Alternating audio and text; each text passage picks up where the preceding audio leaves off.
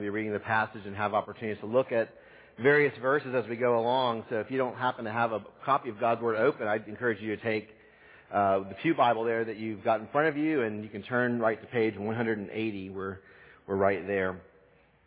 On January the 1st, 2006, Chris and I were somewhere in the western part of the Caribbean Sea on a cruise celebrating our 10-year anniversary. It also happened to be the night that Florida State was playing against Penn State in the Orange Bowl. And the super fan that I am wanted to watch the game. We were in the middle of nowhere, right? We're in the middle of the ocean, so certainly that'd be a great anniversary thing to do, right? Is to go watch the Florida State Seminoles play football. So my wife's a gracious woman. She's so wonderful. She said, let's go do it. Let's go watch the game. And we found out the cruise line they were showing the game in one of their lounges, and so we went. Of course, we weren't the only people there. There were a lot of other people that had kind of filtered in over the course of the game, and we weren't the only, it wasn't just Florida State fans either. There were a lot of Penn State fans that had come in to watch the game with us. The game wasn't a particularly good game. If you're a Florida State fan, this was in the middle of the lost decade. Things were trending downward. It was a miracle that Florida State was in that bowl game to begin with. But it was Bobby Bowden and Joe Paterno, sort of the two legends of college football, the coaching legends of college football. And so even though the game wasn't good, we were watching the game, and it just was entertaining, and we're watching the teams go back and forth, and it was close the whole game, nip and tuck. It ended up actually going to 3 overtimes. I remember that part too, and that's where Gary Sismacia missed the field goal in the 3rd overtime, but the Penn State kicker got it, so they won the game. Anyway, it was a fun night. We were watching the football game. We were watching it with a lot of other people. And of course, with the Florida State fans, it's always fun, that camaraderie. We got the chop and the war chant, so when things are going good, we're chopping it up, and we're doing, we're doing all that, and it's, the spirit's there, it's really good. But the Penn State fans were also there, and so they're going to be cheering for their team, right? And it's normal, natural. And so they would do their cheer, which I think is probably the lamest cheer in all of sports. One side of the room would say, "We are," and the other side of the room would respond, "Penn State." "We are," Penn State. The whole night, constantly, over and over again. "We are," Penn State. I'm thinking, that's all you got? Like, that's it? "We are Penn State." It was kind of annoying. This "we are Penn State." We're chopping it up. We got the war chant. "We are Penn State." And so as the game is progressing, I'm just like, I really hope we win this game. I mean, I would want to win it as a Florida State fan to begin with, but I don't want to be hearing "We are Penn State" for the rest of the night or even the rest of the cruise. And so the game is close again. Nip and tuck goes to the 3rd overtime, and of course, Penn State pulls it out with the kick in the 3rd overtime. And so it's just, "We are Penn State. We are Penn State." I'm thinking, man, you guys got to come up with something else. This is just not going to work. But I will say this: at least they know who they are. They are Penn State, and I know who they are. They are Penn State. There is something profound in the simplicity of that identity marker. Those words capture the spirit and the tradition and the ethos of what it means to be a part of the Penn State community. In fact, the hashtag #WeAre is the official hashtag for Penn State athletics. And even if you look at the broader university stuff that they post, they will occasionally use that "WeAre" hashtag. And the idea there is that they are sort of beginning that sense of identity, right? We are, they're starting that chant, and you're supposed to instinctively respond back, probably if you're just on your computer screen, right? Penn State. There's something about the sense of community, the sense of identity, the sense of tradition and spirit. By saying those words, a person from Penn State, a person who's part of that community, is identifying themselves as part of that community. They're representing the values and the commitments of that community. Identity markers are powerful symbols of who we are, of what we belong to, of what we represent, of where our commitments lie, and of what we are trying to achieve. At this stage in our study of the book of Joshua, Israel has just crossed over the Jordan River. They're encamped a few miles away from Jericho in the land of Canaan on the west side of the river. Before they crank up the war machine, they're going to go do battle to take possession of the land that God is giving to them. Before they begin to prepare themselves for battle, before they crank up the war machine, God finds it important that they remember who they are. It is essential that they remember their identity. They are God's covenant people. Joshua chapter 5 records the final necessary preparations that Israel must make before they head into battle. But those preparations aren't for battle. Those preparations are for living as God's covenant people in this new land He is giving them. As we look at this passage, we want to be reminded of our own identity as God's new covenant people in Christ, and how the identity markers that He has given to us reassure us in our faith and strengthen our resolve to live according to that identity in the world. Let's look at the chapter. I'm going to read the whole chapter, verses 1 through 15, and we'll circle back around and work through it. As soon as all the kings of the Amorites who were beyond the Jordan to the west, and all the kings of the Canaanites who were by the sea, heard that the Lord had dried up the waters of the Jordan for the people of Israel until they had crossed over, their hearts melted, and there was no longer any spirit in them because of the people of Israel. At that time the Lord said to Joshua, "Make flint knives and circumcise the sons of Israel a second time." So Joshua made flint knives and circumcised the sons of Israel at Gibeah Haraloth. And this is the reason why Joshua circumcised them. All the males of the people who came out of Egypt, all the men of war, had died in the wilderness on the way after they had come out of Egypt. Though all the people who had come out had been circumcised, yet all the people who were born on the way in the wilderness after they had come out of Egypt had not been circumcised. For the people of Israel walked 40 years in the wilderness until all the nations, the men of war who came out of Egypt, perished, because they did not obey the voice of the Lord. The Lord swore to them that He would not let them see the land that the Lord had sworn to their fathers to give us, a land flowing with milk and honey. So it was their children whom He raised up in their place that Joshua circumcised, for they were uncircumcised because they had not been circumcised on the way. When the circumcising of the whole nation was finished, they remained in their places in the camp until they were healed. And the Lord said to Joshua, "Today I have rolled away the reproach of Egypt from you." And so the name of that place is called Gilgal to this day. While the people of Israel were encamped at Gilgal, they kept the Passover on the 14th day of the month in the evening on the plains of Jericho. And the day after the Passover, on that very day, they ate of the produce of the land, unleavened cakes and parched grain. And the manna ceased the day after they ate of the produce of the land. And there was no longer manna for the people of Israel, but they ate of the fruit of the land of Canaan that year. When Joshua was by Jericho, he lifted up his eyes and looked, and behold, a man was standing before him with his sword drawn in his hand. And Joshua went to him and said to him, "Are you for us or for our adversaries?" And he said, "No, but I am the commander of the army of the Lord. Now I have come." And Joshua fell on his face to the earth and worshipped and said to him, "What does my Lord say to His servant?" And the commander of the Lord's army said to Joshua, "Take off your sandals from your feet, for the place where you are standing is holy." And Joshua did so. What this passage, I think, will remind us is that we are God's covenant people.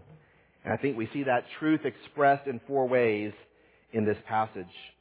First, in verse 1, we see that we are God's covenant people because God providentially cares for us.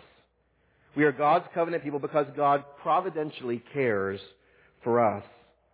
We read in verse 1, "As soon as all the kings of the Amorites who were beyond the Jordan to the west, and all the kings of the Canaanites who were by the sea, heard that the Lord had dried up the waters of the Jordan for the people of Israel until they had crossed over, their hearts melted, and there was no longer any spirit in them because of the people of Israel."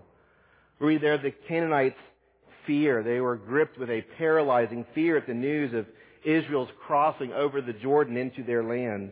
Verse 1 says that their hearts melted. The illustration I used a few weeks ago was that of an ice cube, right? Just imagine pulling an ice cube out of the freezer and setting it on a hot sidewalk, and how that in just a very short time, that ice will just melt. It will just dissipate away. Verse 1 also says there was no longer any spirit in them. In the Hebrew mindset, it's almost as if the wind's been knocked out of them, right? If you've ever had that experience before, how scary it feels. You can't function. You can't move. So here these two expressions reveal that the Canaanites had lost their will to resist the oncoming Israelites. They acknowledge that their defeat is sure. They're emotionally and spiritually lifeless. They are curled up in the proverbial fetal position. They're resigned to their fate. In fact, Israel's victory is fait accompli. It's a matter that has already been accomplished even before a single attack, before a single shot has been fired, before a single marching of the troops. The Canaanites cannot stand before a people whose God is the Lord of all the earth, the one whose hand is mighty. And why are the Canaanites so afraid? Well, verse 1 tells us that they had heard what the Lord had done for His people. And what did they hear? Well, they heard that the Lord had dried up the waters of the Jordan for the people of Israel until they had crossed over. In other words, God had done the impossible. He had supernaturally stopped the waters of the Jordan so that Israel could cross over on dry ground into their land. And so the Canaanites here are connecting the dots. The Lord of all of the earth, the Creator, has supernaturally done this miracle, has acted over creation itself. He has stopped the waters of the Jordan River by His sovereign power. And Israel has crossed over. Yahweh here is working for His people. He's not working for the Canaanites. He's working for Israel. He is graciously and providentially acting on their behalf. And so He must love His people. He is using His power to bring Israel into the land. And if He's going to do that for them, He's not going to stop right there. He's going to go all the way. He is going to use His power supernaturally to give Israel the land in which they are presently living. And that means the Canaanites will be defeated. Verse 1 tells us that the writing is on the wall. The Canaanites' days are numbered. Well, God's powerful works for Israel signal to them His providential care. Again, going back further in the story, He had brought them out of Egypt. He had led them 40 years through the wilderness. He provided for their every need, even the basic fundamental needs of food and water. He had given them victory in battle. He had led them across the Jordan River. And why did He do all this? Because they were His covenant people. He had cast His love upon them. He had made many promises to them. He had willed that they live in this land so that they could live in covenant fellowship with Him. He delighted in having them as a people. And so God did everything that was necessary to bring His people, His covenant people, into the land. My friends, we too are recipients of God's providential care. And it is through His providential care, through His extraordinary work, through the gospel for our ultimate good, that we know that we are His new covenant people. Adam, once again, stole my thunder in the call to worship. Romans 8, although I'm glad he read the whole thing. I wasn't going to read the whole thing. It was too long. Thank you. Romans 8, that beautiful chapter that reminds us that God is for us. What then shall we say to these things? If God is for us, who can be against us? He who did not spare His own Son, but gave Him up for us all, how will He not also with Him graciously give us all things? And then that chapter beautifully talks about the love of Christ and how we can never be separated from the love of Christ. All of these things that we face out in the world, all of the noise, all of the tribulations, all the persecutions, even the devil himself, even death itself cannot separate us from God's love. So great is His love for us that He would care for us. The fact that God cares for us reveals that He loves us. He loves us extraordinarily. He sent His Son, Jesus Christ, to work His ultimate good in us. And why would God do that? Because He loves us. John writes in 1 John 4:9, "In this the love of God was made manifest among us, that God sent His only Son into the world that we might live through Him. In this is love, not that we have loved God, but that He loved us and sent His Son to be the propitiation for our sins." So the Canaanites could connect the dots, right? What God did, he did for his people. And what God has done, he has done for us. We are God's covenant people because we are the recipients of his providential care. Let me just take a moment here to say that if you're not a Christian, then you should be afraid like the Canaanites. Joshua chapter 5 verse 1 should be your life verse. Because if God is for his people and you are not one of them, it means that God is against you. And I don't know what problems you may face in this world, financial struggles, relationship issues, whatever those issues are, whatever your problems are, there is no problem in this world that you will face that is greater than God being against you. It is the worst problem that you could ever face in this life or the next. If you are not a Christian, your heart should melt, and there should be no longer any spirit in you out of a pure fear of the Lord. But the good news for you that was not afforded to the Canaanites is that God sent his Son into this world to provide a means of safety for you. He offers you the forgiveness of his sins. He turns away his wrath from you. He gives to you himself. He gives to you Christ. He gives to you eternal life if you will repent of your sins and turn to him. And if you do that, he will welcome you into his kingdom, and you will become the recipient of his providential care like so many of us do and have because of what he has done for us. But you must repent of your sins, and you must trust in Christ. And if you do, you too will become God's covenant people as we are.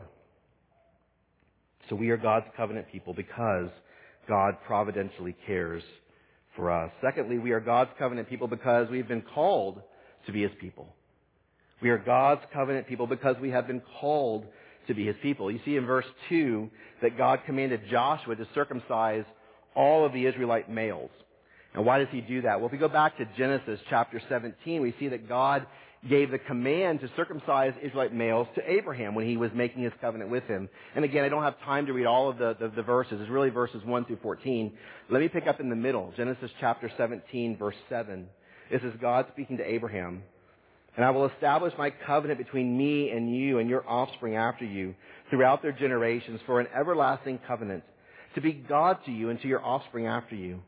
And I will give to you and to your offspring after you the land of your sojournings, all the land of Canaan for an everlasting possession, and I will be their God. And God said to Abraham, as for you, you shall keep my covenant, you and your offspring after you throughout their generations. This is my covenant which you shall keep between me and you and your offspring after you. Every male among you shall be circumcised. You shall be circumcised in the flesh of your foreskins, and it shall be a sign of the covenant between me and you. He who is 8 days old among you shall be circumcised. Every male throughout your generations, whether born in your house or bought with your money, from any foreigner who is not of your offspring, both he who is born in your house and he who is bought with your money, shall surely be circumcised. So shall my covenant be in your flesh, an everlasting covenant. Any uncircumcised male who is not circumcised in the flesh of his foreskin shall be cut off from his people. He has broken my covenant. So in this passage, God confirms his covenant with Abraham, a covenant he had made over 400 years before this moment in the book of Joshua. And he gave to Abraham 3 promises. He promised that he would make Abraham a great nation. He would give him many descendants that would form a great nation. He promised them that he would give them a land, specifically the land of Canaan, the land where they are now about to attack and to settle. And he would also promise that he would bless them. That was all bound up in God's covenant with Abraham. And to sort of confirm that covenant, or to give a sign of that covenant to Abraham, God told Abraham that he needed to be circumcised, and that all his male descendants and those that were even bought into slavery should be circumcised. Circumcision would be the reminder to every Israelite that God had chosen Abraham and had chosen his descendants to be his people. It was a sign that God had promised that he would give them this land, the land of Canaan, as their own land. It was a sign that God would bless his people, that he would call them to live in covenant relationship with himself in this promised land. So circumcision signified one's membership in the covenant community. You were a member of the nation of Israel by means of circumcision. That circumcision represented that those people, that man in particular, but the people in general, had been called by God to be a part of his covenant people. God commanded Abraham not only to be circumcised, but that every Israelite male on the 8th day after his birth be circumcised as a sign that they too were being brought into the covenant community, that they were going to be one of God's people. And that practice would continue every time a new male is born. Every time a male is born, he would be circumcised. So this repeated act of circumcision after every time a male is born would be an enduring sign of God's covenant and of his promise to his people. So when the Israelites left Egypt, we read in verses 2 through 9, that when the Israelites left Egypt at the Exodus, every male had already been circumcised. They had been practicing this every generation with the birth of every male in those 400 years that they were enslaved in Egypt. But during the 40 days of the wilderness, after they had come out of Egypt, the Israelites did not circumcise a single male child. Why did they not circumcise? Well, Joshua gives us a hint at that here. The Lord gives us a hint of that the reason why they did not was because of the rebelliousness of that generation. Those Israelites who came out of Egypt were rebellious. God had told them just a year or so after they had come out of Egypt to go and take the promised land, and they refused to do so because there were giants in the land. There were too many oppositions, too many threats. And because they failed to obey God, because they did not hear the voice of the Lord, they wandered in the wilderness for 40 years until every last one of them would die out. Their rebelliousness, this rebellious spirit, because they did not hear the voice of the Lord, implies that they did not obey really many of God's commands in the wilderness. They did not practice circumcision out of the rebelliousness of their heart. So every Israelite who was 20 years or older, all the males born in the wilderness, needed to be circumcised. And every last member of the generation coming out of Egypt over the age of 20 perished. So God commands Joshua here that all the male children who were born during the wilderness period needed to be circumcised. And that had to happen before they take the land for at least two reasons. First, because circumcision is the sign of the promise. It would seem unusual to have the promise fulfilled without having the sign of it, right? This was the great promise that God had made. He promised that Abraham's descendants would inherit the land of Canaan. So how could the Israelites take possession of the promised land without the seal of the covenant that made that promise possible? Circumcision must happen before conquest because it represented God's promise and God's commitment to give them that very land that they were about to take. Circumcision was a reminder of what God had said He would do for them. And as they go into battle, they walk in the promise of God. Circumcision is the reminder of that promise. The second reason why the Israelite males needed to be circumcised is because circumcision is, for lack of a better illustration, their membership card. Circumcision is necessary to belong to the people of God. God had said to Abraham back in Genesis 17 that any circumcised male who is not circumcised, any uncircumcised male who is not circumcised, shall be cut off from his people. He has broken my covenant. An uncircumcised man cannot take possession of the promised land because technically he's not a member of the covenant community. To be uncircumcised, God said, is to be cut off from God's promise. They are not permitted to inherit what God promised to give them. So circumcision is necessary for God's promise to be valid and to be realized for every male in the community. They will not win the battle and they will not possess the land because they are not God's people without circumcision. Circumcision represented then fundamentally that God had chosen them to be His people and that God had called them to be His people. Well, friends, we too have been chosen and called to be God's new covenant people. Ephesians chapter 1, verses 3 through 6 says, "Blessed be the God and Father of our Lord Jesus Christ, who has blessed us in Christ with every spiritual blessing in the heavenly places, even as He chose us in Him before the foundation of the world, that we should be holy and blameless before Him. In love, He predestined us for adoption through Jesus Christ, according to the purpose of His will, to the praise of His glorious grace, with which He has blessed us in the Beloved. Because He has predestined us, and because He has chosen us, and because He has called us, we know that we are His covenant people. If you haven't been called, you're not one of His people. But because we've been predestined and chosen and called to be His people, we know that we are His people. Our faith in Him and our incorporation into His family is an indicator that He has chosen and called us to be His people. And like Israel, God has given the church a sign that marks us as His chosen and called people. And that sign is baptism. Baptism does not save us any more than circumcision saved Israel. But baptism, like circumcision, marks us as one of His people.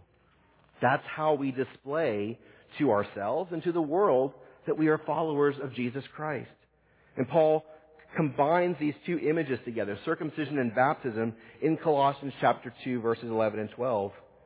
In Him, in Christ, also you were circumcised with a circumcision made without hands, a spiritual circumcision, by putting off the body of the flesh. The flesh there is not the skin, but it's the flesh, the old nature, the old person, the sinful person that we are, that has been put off by the circumcision of Christ, what Christ has done for us, how He has cleansed us through His blood, having been buried with Him in baptism, in which you also were raised with Him through faith in the powerful working of God who raised Him from the dead. So when we are baptized, we are not only signifying that we are trusting Christ and that we are depending upon Him alone for salvation, but we are also marking ourselves off as followers of Jesus. And maybe this is something that is underemphasized or maybe not appreciated much here by us American Christians, because it's very common, right? We live in a quote-unquote Christian nation. We're in a nation where we can freely proclaim the gospel, and people, we have Christian homes where the lineage of Christ and the gospel is passed out generation to generation. So baptism is a great celebration. We do it publicly. We invite everybody that can come to come and witness it. But if you're in Iran,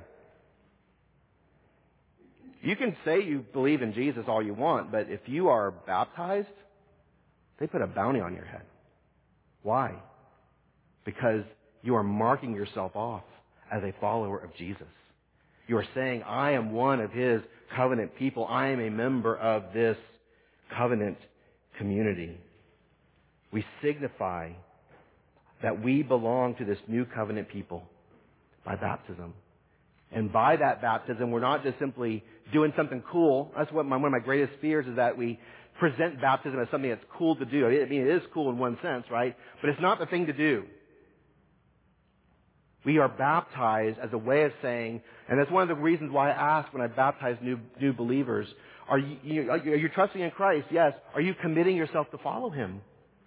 Do you understand that this is a commitment, a lifelong commitment to follow after Christ, to serve Him and to worship Him and to love Him and to obey Him?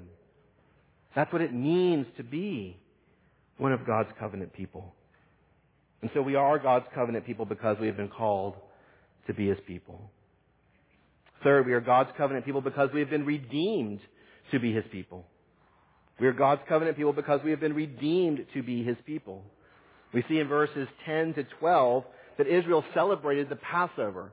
That was required by God's law to celebrate the Passover on the 14th day of the first month.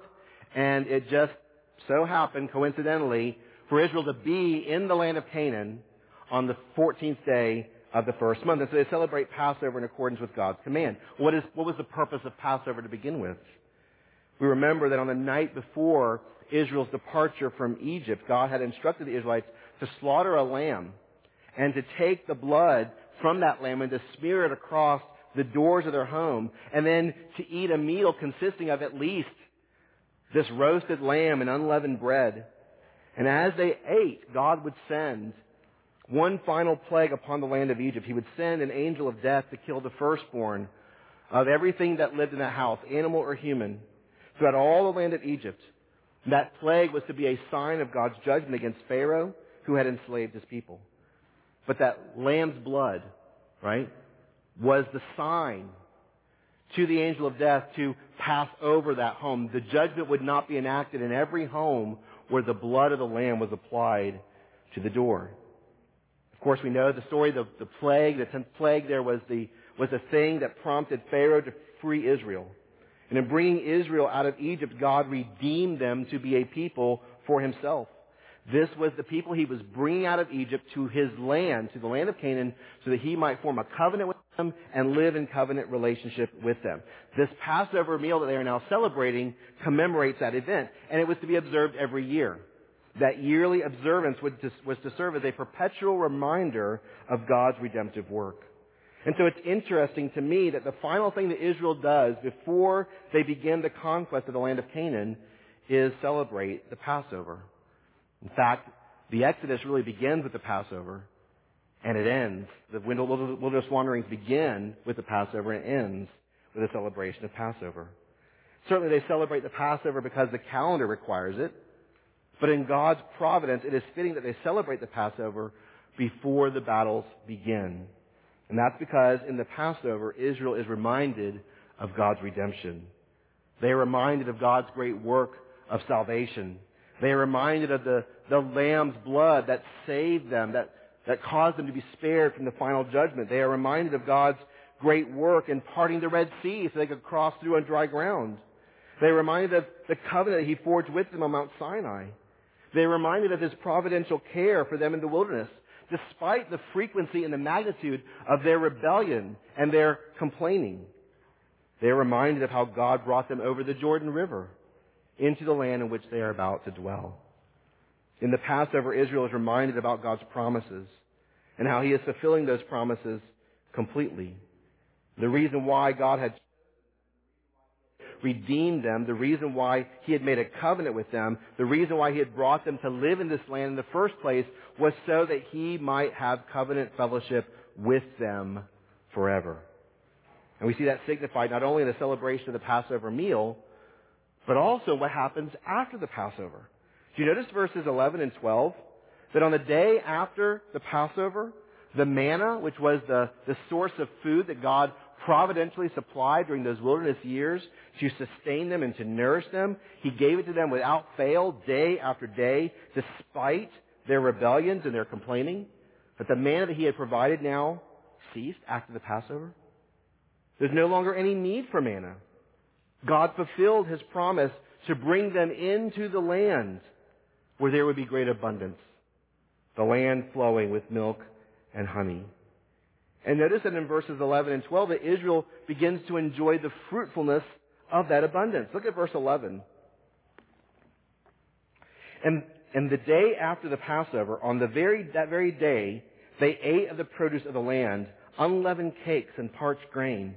And the manna ceased the day after they ate of the produce of the land, and there was no longer any manna for the people of Israel, but they ate of the fruit of the land of Canaan that year. The very day after Passover in the Jewish calendar, go back and read Leviticus chapter 23, the very day after Passover, the 15th day of the first month, begins a week-long festival known as the Feast of First Fruits or the Feast of Unleavened Bread. Here, Israel, after the day after the Passover, celebrating the very first day of the Feast of First Fruits, they begin to partake of the first fruits of their inheritance. They begin to eat of the produce of the land that God had promised to them. So what God had promised for Israel has now been fulfilled. This is the first step of this fulfillment. The tasting of the first fruit. They are tasting the first fruit of his promise. Well, like Israel, we too have been redeemed to be God's people. Titus chapter 2 verse 14 says that Jesus gave himself for us to redeem us from all lawlessness and to purify for himself a people for his own possession who are zealous for good works. In Galatians chapter 4 verses 4 through 7, when the fullness of time had come, God sent forth his Son, born of a woman, born under the law, to redeem those who were under the law, so that we might receive adoption as sons. And because you are sons, God has sent the Spirit of his Son into our hearts, crying, Abba, Father. So you are no longer a slave, but a son. And if a son, then an heir through God. Christ has redeemed us to be his covenant people. And just as baptism is a sign corresponding to circumcision, to remind us of our calling as God's people, so also the Lord's Supper is a memorial of God's redemption in this new covenant that corresponds to Passover that reminded Israel of God's redemption in the Old Covenant. The Lord's Supper reminds us, as we do this every Sunday, we're reminded of what the price was. The Lord's Supper reminds us of the price of redemption. That just as the blood of the Passover lamb spared the Israelites from God's judgment during the 10th plague, so also the blood of Christ, the true Passover lamb, spares us from his eternal judgment, which we rightly deserve for our sins. Christ's body was broken, and his blood was poured out to redeem us, to free us from our slavery, to break the powers of sin and death that enslaved us, and to reconcile us to God so that we might live in a new covenant relationship with him. But the Lord's Supper also points us to our inheritance in Christ. Of course, we do not gather manna that's spread abroad for our sustenance. We are instead seated at the King's table to commune with him in joyful fellowship. What we experience now through the Lord's Supper almost corresponds to this day after the Passover. What we experience now through the Lord's Supper is just the first fruits of the abundance that awaits us in God's eternal kingdom. Do we think of the Lord's Supper in that way? Are we simply going through the motions of it? Or do we realize we're being invited to the table of the King and that what we eat is only a morsel? What we drink is only a taste of the abundance that awaits for us in Christ, our true inheritance. We know that we are God's covenant people because we have been redeemed by the death of Christ to be his people. And then finally, we are God's covenant people because we live in his victory. We are God's covenant people because we live in his victory. This chapter closes with a strange encounter. This is verses 13 to 15. It closes with a strange encounter between Joshua and the commander of the Lord's army. When Joshua notices him, he doesn't recognize him. He only recognizes the fact that this guy is probably arrayed in some kind of military getup and that his sword is drawn.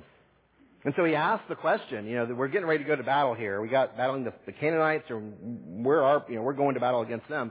Are you for us? Are you on our side, or are you on their side? I got to know. If you're with us, I don't want to hurt you, but if you're our enemy, then, something may have to change here. It's interesting here that this mysterious man responds that he's not for either side.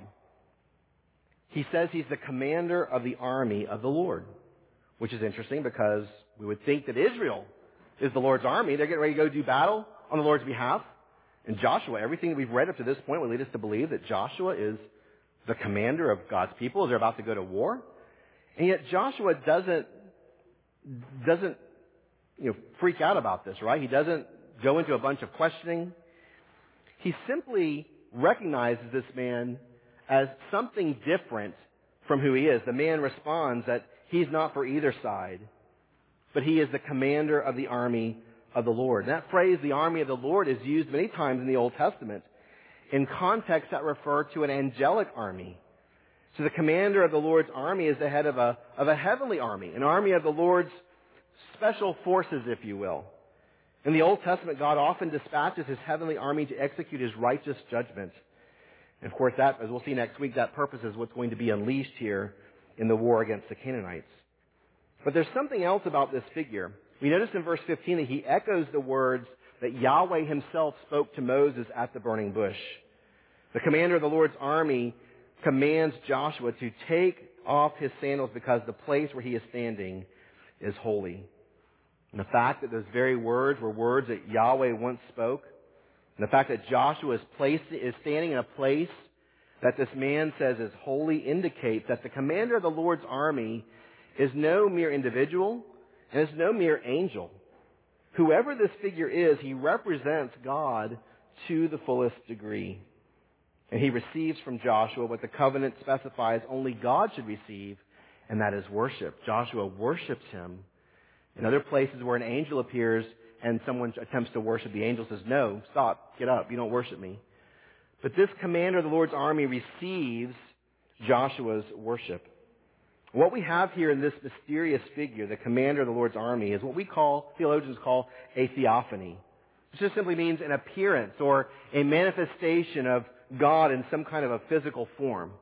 God here is making himself known to Joshua in a physical form or a physical appearance.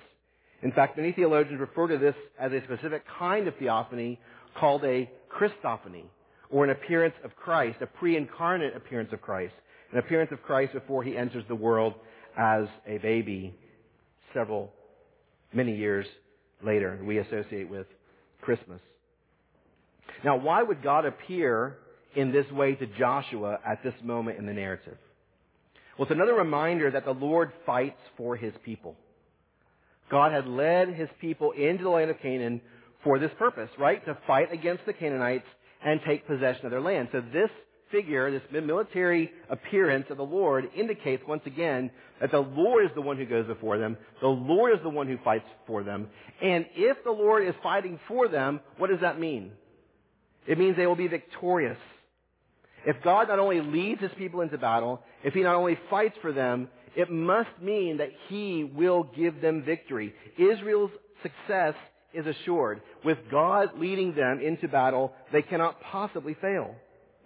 The Lord of all the earth, who parted the Red Sea and stopped the waters of the Jordan, the God who provided manna daily for their food and gave them victory in their wilderness battles, the God who brought them thousands of miles over many years, will give them this land. God intends to make good on his promise. He will see it through. His victory is assured. But why does God fight for his people? Why will he give them victory? Because they are his people. They're his covenant people. He leads them into battle. He fights for his people. He gives his people victory because they are his people. God didn't call them to himself to forsake them. He didn't make promises to them that he couldn't or wouldn't fulfill. He will give them success. They will be victorious in battle. They will take possession of the land. They will experience the abundance of their promised inheritance. So this divine encounter reiterates God's omnipotence, his all-powerfulness. It reiterates his supreme authority to see the task through. So because of the Lord's assured success, Israel will live in the bounty provided by his victory. The very fact that they will live in the land he is giving to them, that they will live and receive the abundances of the land that God had promised them, will be the evidence that they are indeed God's people. Well, we too know that we are God's new covenant people because we live in God's victory. God demonstrated his sure victory supremely in the resurrection of Jesus. In his resurrection, death, which is the final enemy, is defeated once and for all. Christ has triumphed over all, and there is no power anywhere in the universe that can defeat him. Paul writes in Colossians 2:15, God, he disarmed the rulers and authorities and put them to open shame. How? By triumphing over them in him, in Christ. Christ's resurrection is the thing that brings his victory. And Paul writes in 1 Corinthians 15, again a longer passage I wish I could read, just verse 57. He sums up the great glory of the resurrection by saying, thanks be to God who gives us the victory through our Lord Jesus Christ. So because Christ has been raised, his victory is assured. And because his victory is assured, we as his people live in the fullness of that victory. And so Paul exhorts us on the heels of this great proclamation of Christ's victory in the resurrection to live in this victory. In 1 Corinthians 15:58, he says, therefore, my beloved brothers, be steadfast, immovable, always abounding in the work of the Lord, knowing that in the Lord your labor is not in vain. Christ's victory is assured, and we live in the fullness of that victory. And it is in the living of that victory that we know that we are God's covenant people. My friends, we are God's people. We are God's people. We are God's people, his covenant people. And I pray that the knowledge of who we are in Christ will help us to live as God's covenant people should, in the fullness of his grace, in the fullness of his life, in the fullness of his victory, striving to love him, to honor him, and to serve him faithfully. Let's pray. Lord, we are thankful to be your people. And we thank you, Lord, for marking us as your people. We thank you for these truths that reveal to us that we truly are your people, that you care for us. You care for us, Lord. You meet our needs. You watch over us. You see our lives, Lord, not just merely in a physical sense, Lord, but in a spiritual sense. You care for us. You've called us. You've redeemed us. We live in your victory. Lord, I pray that these identity markers would help us to walk as your people should.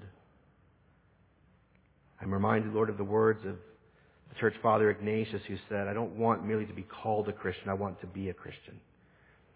I want to live as a Christian. I pray, Lord, that our calling as a Christian would motivate us and help us, Lord, to live as Christians in this world. And in doing so, that you would be honored by our lives. You would glorify yourself, and that you would accomplish your purposes. In Jesus' name we pray. Amen.